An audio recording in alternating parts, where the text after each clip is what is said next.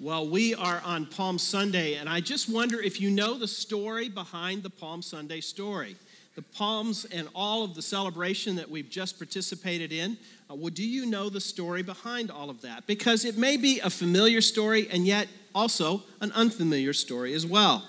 So the way it happened is on the Sunday before Easter, Jesus approached Jerusalem with his disciples, and as they approached the city, Jesus instructed them to find a donkey, one that had never yet been ridden before. He got on it and he rode into the city, and when they arrived, they were greeted by a large crowd, much like we have here this morning, including children as well.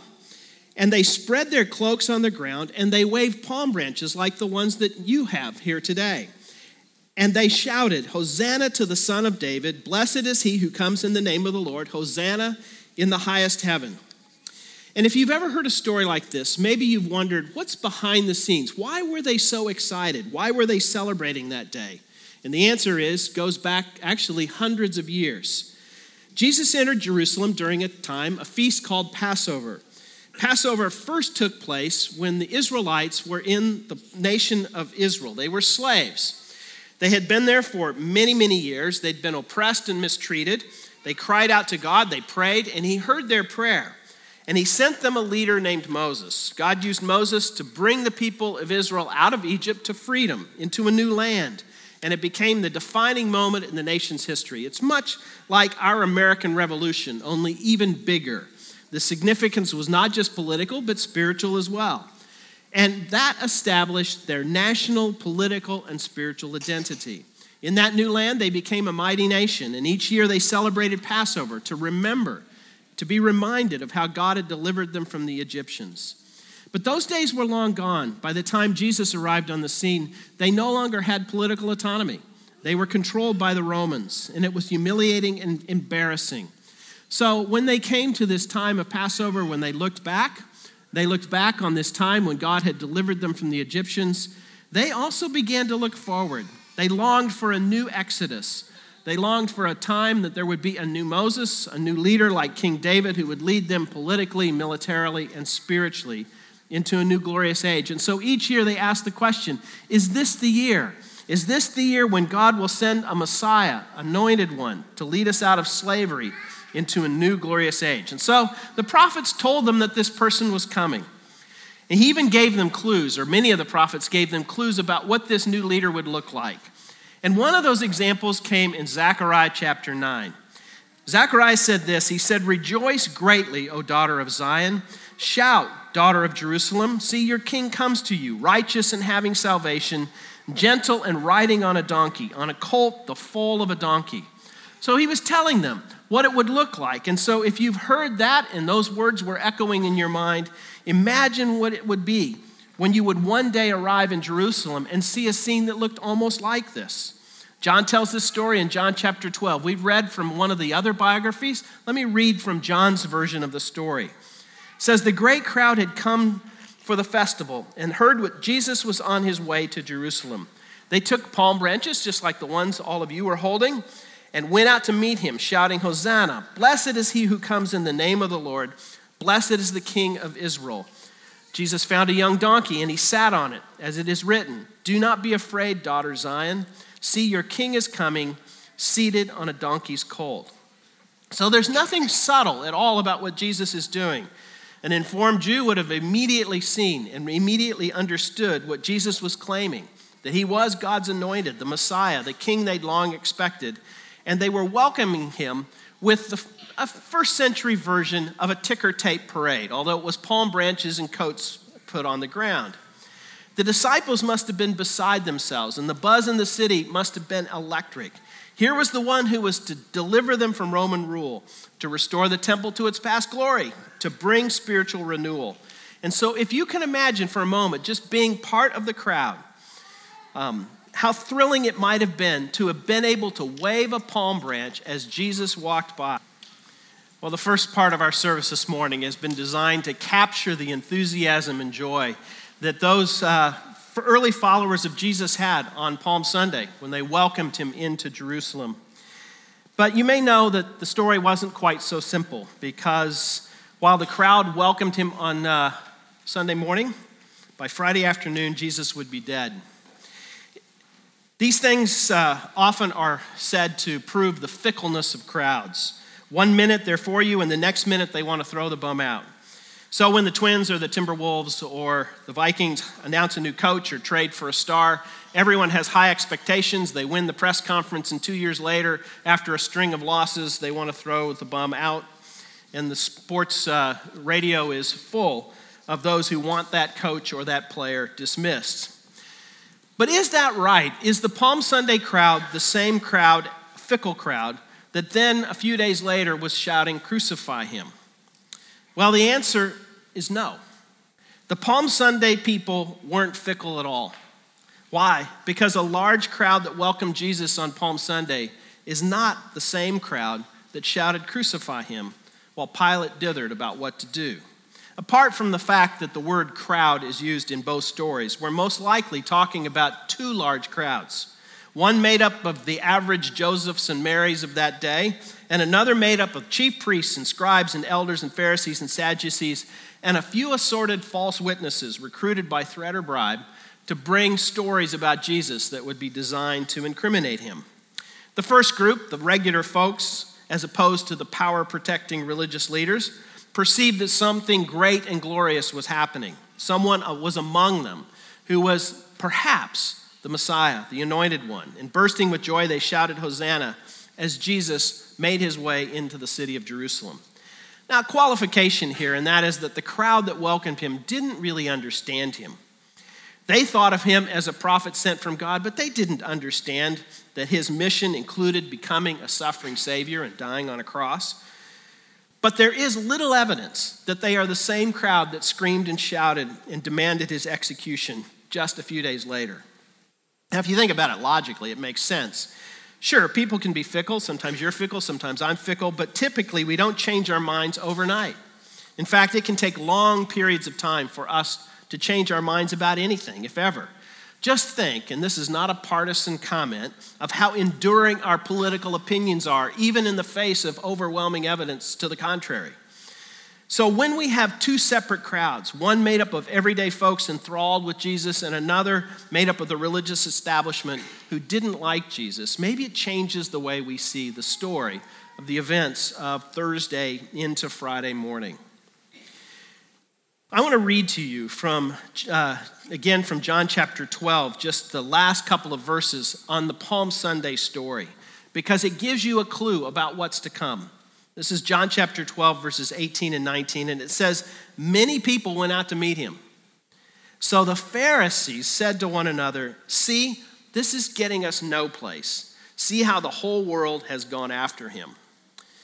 So this crowd of the religious establishment was upset because they realized that they needed to do something, at least according to the way they thought, but they couldn't do anything in the moment, but they also couldn't wait any longer. This had reached a tipping point for them.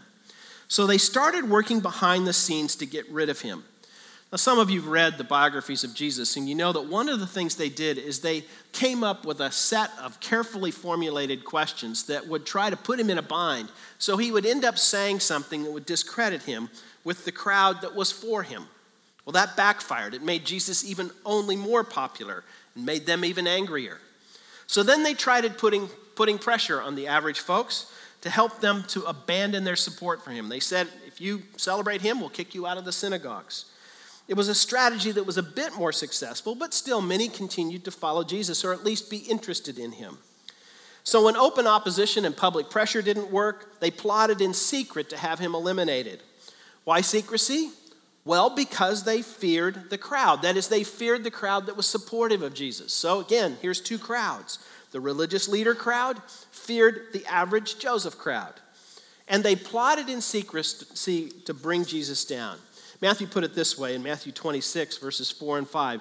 They schemed to arrest Jesus secretly and kill him, but not during the festival, they said, or there may be a riot among the people. That's the first crowd. And this is where that fickleness notion goes off the rails. The religious leaders were never for Jesus. For months, years even. He'd been on their hit list, so their opposition wasn't new. It's just because of the popularity with the average folks that they were having trouble doing anything to get rid of him.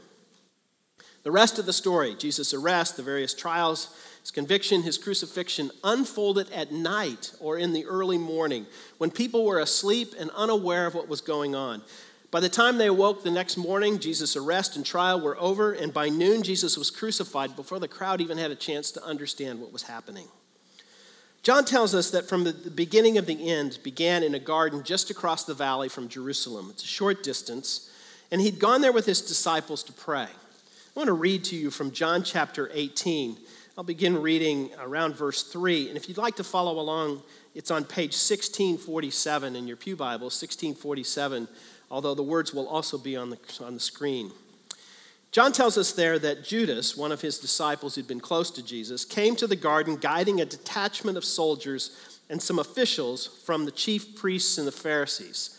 By the way, experts tell us that the force probably numbered between 200 and 600. So this isn't just a small little group of people. This is a sizable group of soldiers. It says they were carrying torches, lanterns, and weapons.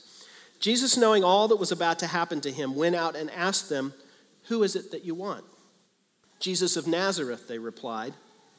"I am he." By the way, I am, if you go all the way back to the book of Exodus, when Moses asked God who he was, God said, "I am." Jesus is saying, "I am he." In other words, I'm God. And Judas the traitor was standing there with them. When Jesus said, "I am he," they drew back and fell to the ground. Again he asked them, "Who is it that you want?" "Jesus of Nazareth," they said. And Jesus answered, "I told you that I am he." From there, Jesus was taken to a gathering of religious leaders. They began interrogating him, again, trying to catch him saying something that would give them an excuse to accuse him of heresy or treason. But he didn't say much, other than to remind them, "I've spoken openly to the world," Jesus replied. "I've always taught in synagogues or at the temple, where all the Jews come together. I say nothing in secret. But why question me? Ask those who heard me. Surely they know what I said." That didn't go over so well, because when Jesus said this, one of the officials nearby slapped him in the face. "Is this the way you answer the high priest?" he demanded. "If I said something wrong," Jesus replied, "testify as to what is wrong. But if I spoke the truth, why did you strike me?" From there, they take him to Caiaphas, the high priest, and after hours of questioning, he was taken at 6 a.m. to see Pilate, the Roman governor. Now, initially, Pilate was confused and more than a little annoyed to be brought into what he saw as an internal dispute. "What charges are you bringing against this man?" Pilate asked. And their answer is evasive. They say, if he were not a criminal, we would not have handed him over to you. In other words, they're saying, just trust us, he is. And Pilate shot back to them, "Then take him yourself and judge him by your own law." In other words, he's just saying, you're going to have to do better than that. But they stammered, "We don't have the right to execute anyone." And Pilate just glared at them. The Jewish authorities had failed to do their homework. They weren't prepared. So Pilate decided to do his own investigation. He brings Jesus into the palace, and he says, "Are you the king of the Jews?" Now, what must have happened in the interim is that the Jewish leaders must have quickly made a list of accusations, things like subversion, the opposition to paying taxes, might have said that he was trying to incite a violent insurrection. Because Pilate's question for Jesus, "Are you someone who's trying to undermine Caesar's authority?" And Jesus sees through this right back to the Jewish authorities. He says, "Is that your own idea, or did others talk to you about me?" Now, what Pilate implies here is, yeah, sure, it's a question that came from them, but you got to help me here. I'm not a Jew. I don't understand what's going on. Your leaders are the ones who've handed you over to me. And so he asks him directly, "What is it you've done?" And with this, Jesus goes back to Pilate's original question, "Are you the king of the Jews?" And he answers, "Yes. My kingdom," he says, "is not of this world. If it were, my servants would fight to prevent my arrest by the Jewish leaders, but now my kingdom is from another place." Pilate is even more confused, relieved to hear that he's not plotting an insurrection, but he doesn't understand this part about a spiritual kingdom. "You're a king then?" Jesus says, "Yes. In fact, the reason I was born and came into the world is to testify to the truth. Everyone on the side of truth listens to me." And Pilate sort of throws up his hands and says, "What is truth?" Kind of a postmodern comment. With this, Jesus says, he went out again to the Jews and gathered there and said, "I find no basis for a charge against him." And Pilate thought that would end the matter. Clearly, this was a petty religious squabble. And then, almost as a throwaway, he came up with an idea, something he thought would placate their desire for blood. Pilate had right then in jail a man named Barabbas who was being held for insurrection and murder. He was awaiting sentencing, most likely to be sentenced to death. So Pilate decided to give the people the choice: Barabbas the terrorist, or Jesus, the one who claimed to be the Messiah. And the evidence against Barabbas was overwhelming. In Pilate's estimation, Jesus had done nothing wrong than get on the wrong side of an angry mob, so he asked them, Barabbas or Jesus, certain they would choose Jesus over this violent, murderous man. But he was wrong, as it turns out, tragically wrong, because they said, no, not him. Give us Barabbas. And then Pilate tried one more tactic. He's stalling, really, when he decides to have Jesus flogged. Under any circumstances, whipping is brutal, but the way the Romans did it was even worse. What they would do is tie a victim to a post, and then the thongs, the ends of the whip, would be embedded either with shreds of bone or with pieces of metal, and they would whip the victim.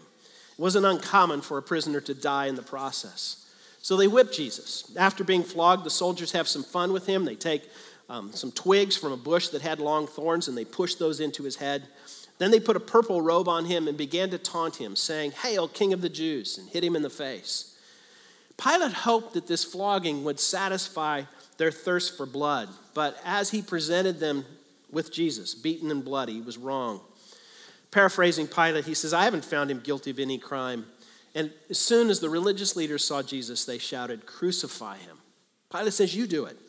But they knew they couldn't. Roman law prohibited it, so they persisted. "We have a law, and according to that law, because he must die, because he claimed to be the Son of God." Exasperated, Pilate turns back to Jesus, and he says, "Where did you come from?" Jesus refused to answer, and after an uncomfortably long silence, Pilate asked Jesus angrily, Do you refuse to speak to me? Don't you realize I have the power either to free you or crucify you?" And with this, Jesus broke the silence. He said, "You'd have no power over me if it were not given you from above." The situation at this point is almost out of control. Pilate's flummoxed by this angry crowd. Every attempt to make the right decision and release this clearly innocent man is met with another angry outburst from the crowd. And if the crowd rioted, it wouldn't look good for him. The whole goal of Roman rule was to keep the peace, or at least to keep things under control, to maintain order. And a riot would not look good on his annual report. Now, the buck stops here with Pilate. He's the final ultimate authority, the only one who can make a final decision. And yet he feels powerless. This prisoner, the one bound and shackled before him, the one who's been beaten within an inch of his life, has told him, "Power, you think you have power over me? The only power you have comes from God." And so Pilate tries one more time to set him free. But the Jewish authorities continue to shout, "Crucify him." And then in a statement filled with irony, the leaders say, "We have no king but Caesar." These men who hate Caesar more than anything else have just shown that they hate one more person. They hate him worse than Caesar, and that's Jesus. Because what they do is commit blasphemy themselves by saying that Caesar does indeed have authority over them, that he is their king. At this point, Pilate realizes he's getting nowhere. And so after stalling for hours, he sees that the crowd is about to riot. So he directs the soldiers to take Jesus from that place and have him crucified. It's the act of a coward, because he simply didn't have the courage to do the right thing. We've talked today about two crowds, one for and one against Jesus. But really, the central character in this story is one man, the man in the middle, and that's Jesus. What's clear here is that it wasn't a crowd who controlled the events of that day. It's Jesus. He went willingly to the cross. At a number of different points in the story, he could have said or done something that would have completely placated everyone. But he didn't. Jesus knew his purpose, and he knew he needed to go to the cross. The mob wanted his life, and they get it. But in the process, unwittingly, they made a way to set all of humanity free. We get a little picture of this in the story. Barabbas is a man who's destined to die on a cross that very afternoon. Now, I don't say that Judas or that Barabbas was necessarily justified, or they were justified in execution, but they certainly were justified in carrying out some form of punishment for him, because what he'd done was deplorable. But what happened instead of Barabbas dying that afternoon was Jesus died in his place. And not just for Barabbas, for the whole world, and for you, and for me. So at the beginning of Holy Week, on what we now call Palm Sunday, the day we celebrate today, a crowd did cry out, "Hosanna! Blessed is he who comes in the name of the Lord. Blessed is the King of Israel." And at the end of the week, another crowd cried out, "Take him away, crucify him." And Jesus went to the cross for both crowds. The crowd who liked him but didn't understand him, and the crowd who opposed him, the ones who ended up putting him on the cross, but to whom he continued to extend his love and grace.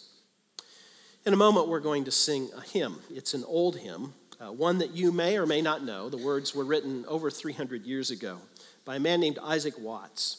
And the words look forward to what we're going to celebrate this weekend or this next week on Good Friday, when Jesus went to death on the cross. And I want to read 3 verses from this. The first 2 talk about the events of Good Friday. It says, "When I survey the wondrous cross on which the Prince of Glory died, my richest gain I count but loss and pour contempt on all my pride. See, from his head, his hands, his feet, sorrow and love flow mingled down. Did e'er such love and sorrow meet, or thorns compose so rich a crown?" And then this last verse talks about how we respond to what Jesus did. "Were the whole realm of nature mine, that were a present far too small. Love so amazing, so divine, demands my soul, my life, my all." Demands my soul, my life, my all. So what we have in this story is 2 crowds and one lonely Jesus going obediently to his death on the cross. And the only thing left for us to do is to give our lives to him. Let's pray. Father, we can be fickle people, but more often we're just stubborn. Father, may we open our hearts like the crowd that welcomed Jesus on Palm Sunday. But may we see Jesus for who he really is, the one who was willing to endure the wrath of an angry mob in order to set us free. We pray this in Jesus' name. Amen.